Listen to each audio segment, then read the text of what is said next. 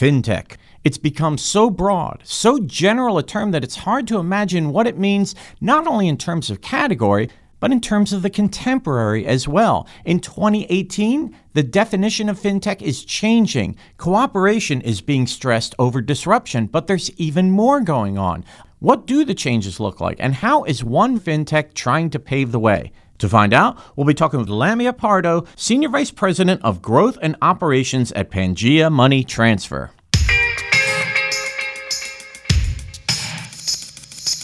Welcome to BAI Banking Strategies, where each week we'll focus on the key issues facing financial services leaders. We'll bring you objective opinions and actionable insights that will help you power smart decisions. I'm your host, Lou Carlozo, the Managing Editor at BAI. Come on in. Thanks again for tuning into the podcast. It is fantastic to have you here with us, and we have a real treat live from our studios in Chicago.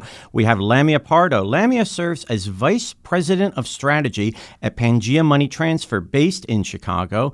At Pangea, she ensures that continually growing the user base is of prime concern, retaining the best customers, and running a sustainable business.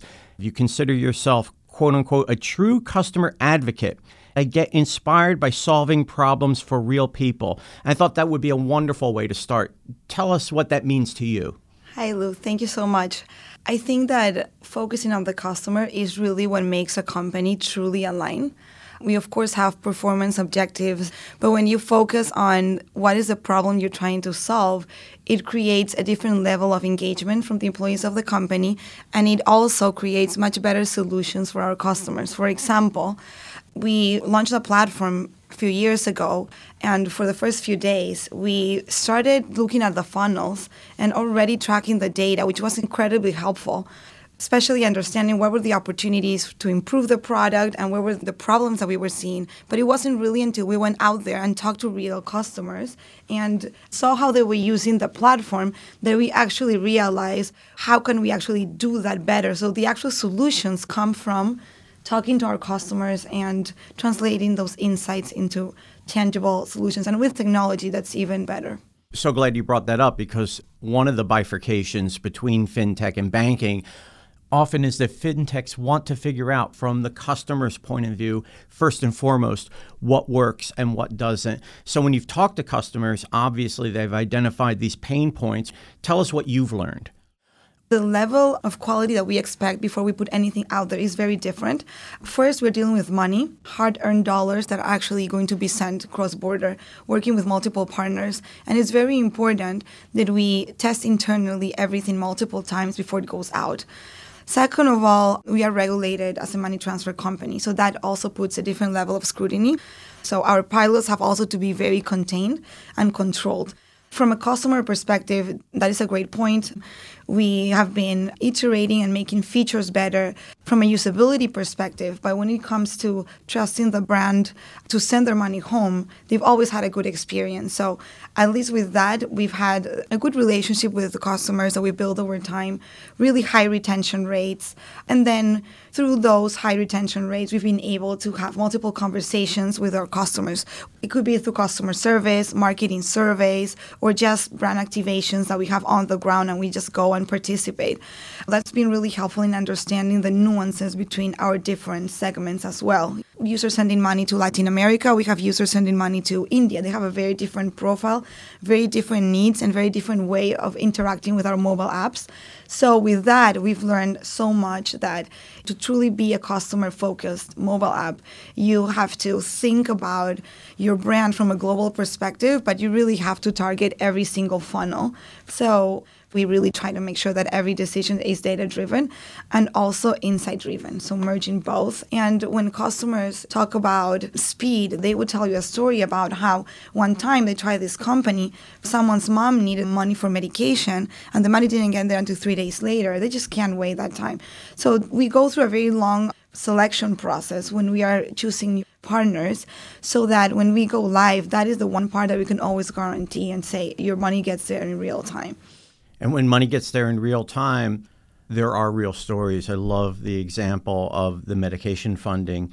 Now, your CEO and president, Nishu Thukral, had mentioned in a piece where he threw down the gauntlet. Here's what he said. The biggest challenge still facing the remittance industry is mobile. While other parts of the payments industry have been able to keep up with the rise of mobile payments, the remittance segment has traditionally lagged. How do you interpret that as being a call to arms for your company?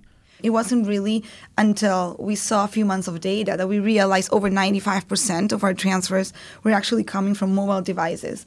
We started researching the industry and what was happening. Remittance space have been dominant for many decades by the agent model. So the agent model creates a lot of legacy issues. For example, agents that have their retail spaces and have already invested in fixed costs around those, they put a lot of pressure on the margin. So then when we started Pangea, for example, there was a point in time where some of the main competitors in the space would charge you more to send for mobile when it's actually a much more cost-effective transaction.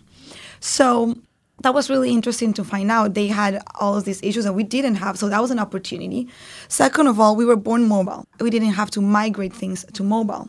And third of all, we are very tech-oriented, so we don't have meetings where compliance or product or marketing is talking about a new idea in a silo. We always have the engineering perspective. So we try to understand how can we make this more mobile-friendly. And one of the other benefits is that today, a lot of platforms out there exist with data that you can collect from different customers, so you can do things in a passive way. And at the end of the day, you combine all of those and you build a really robust engine so that from a compliance perspective, our capabilities are really superior and compliant. And at the same time, we are making the user have a much smoother user experience. So we don't make them fill out paperwork every time they have to go stand in line. We don't have to ask them, to scan copies of different documentation. That is really, completely part of the legacy model. For us, everything happens really quickly in the app. The information is stored over there. We send them real-time notifications. We notify the receiver. So we are really accommodating all of the needs that the users have along the path into the mobile experience instant. So when you're a user that you've been going to an agent location for years, and then suddenly you're introduced to an app that is actually very simple to use, where you can just follow step by step, even if you're not very tech savvy. At the end of the day, that is what really creates loyalty.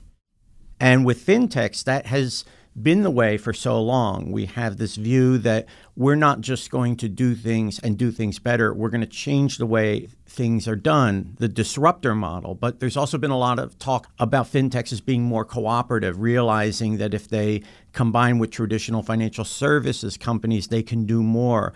What seems to be the model that's really evolving that is going to set the tone in 2018?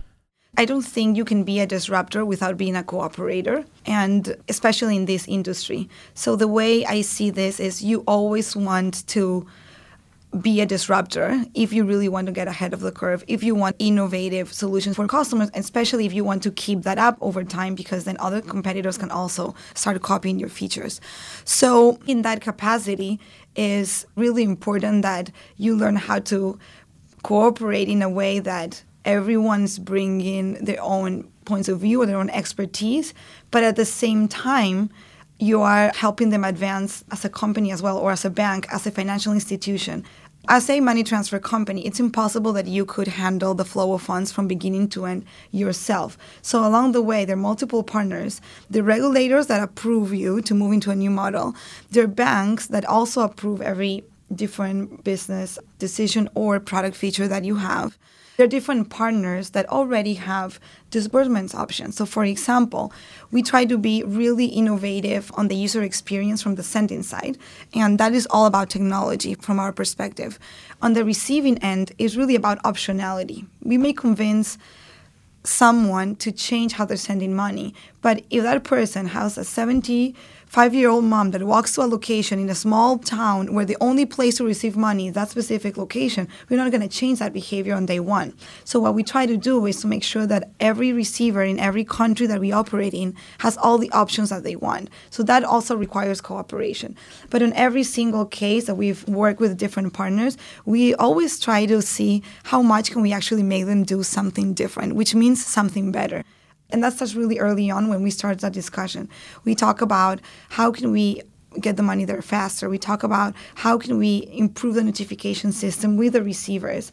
Are there any options that your same outlet offers? For example, is there any way that we can start signing up free people for more wallet options? So instead of walking somewhere, places where there's a lack of infrastructure, they can actually just get the money deposited into their wallets. So those type of conversations are what we try to have to complement the traditional alternatives. There are disruptors, there are cooperators. It sounds like Pangea is in that space of improvers, working all sides of the equation and really making things better. Lamia, thank you so much for being on the podcast today. Lou, thank you so much. Lamia Pardo is the Vice President of Strategy at Pangea Money Transfer in Chicago. You can look for Lamia on LinkedIn. And here are 3 key takeaways from today's podcast. Number 1, fintechs often follow a model that's not so much financial services as high tech when it comes to the philosophy of their products. First, they'll develop a product that's tested internally multiple times. In the case of money transfer companies such as Pangea, they'll work with regulators to make sure pilots are contained and controlled. Then the next step is to iterate and improve features from a customer standpoint. And finally, to build loyalty and retention rates before starting the cycle again. Number 2, in FinTech 2018, you can't be a disruptor without being a cooperator. Now, you always want to be ahead of the curve, ahead of the competition, but helping financial institutions advance their game is a big part of the picture as well. Not so much the disruptor as the improver. And number 3, for many fintechs, especially those in the money transfer marketplace, consumer trust is the most crucial variable of all. The problem is this: how do you convince people that you have a better experience when they've heard it all before? That's where critical influencers come into play, working via social media and through other organizations. Your existing customers can carry the banner for you, but beyond telling, there's also showing. And that's where peerless customer service comes into play. And now BAI Banking Strategies brings you the aha moment, where our podcast guest shines a light on that point in time where realization, revelation, or exploration made all the difference in their financial services career. Nobody said success in financial services was going to be easy, and especially in the fintech world, that's difficult when 9 out of 10 startups fail. Here, Lamia recalls the story of a meeting that caused her to reflect on why she was in the fintech world and why she continues to be passionate for what she does day after day. Listen. When I was first introduced to Pangea and this opportunity, I didn't know what startups really were or had never done research about them. I just knew there are some tech companies in Silicon Valley, and that's really where my understanding of that space really ended. And then one of my mentors at the time called me and said, "You really have a startup personality. Have you ever considered that?" And then she told me she was starting one of these programs. And at that time, Pangea was part of an accelerator program. So I thought, that was an interesting thing to even consider. But I was just exploring, met with different entrepreneurs, met with specifically the founder of Pangea as well.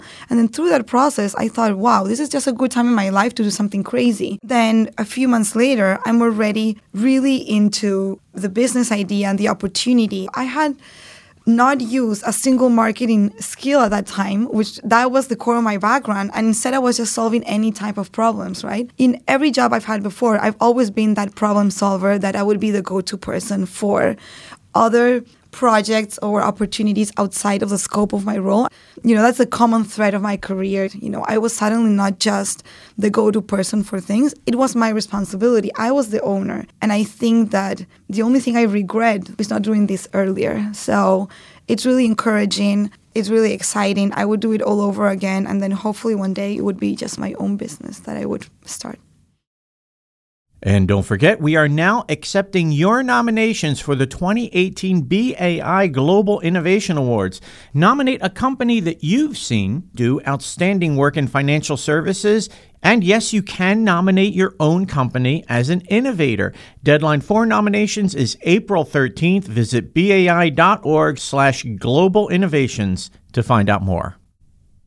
Thanks for tuning into our podcast, and here are a few reminders from yours truly and your friends at BAI. First of all, if you haven't done so, subscribe to our daily newsletter. It's free to sign up.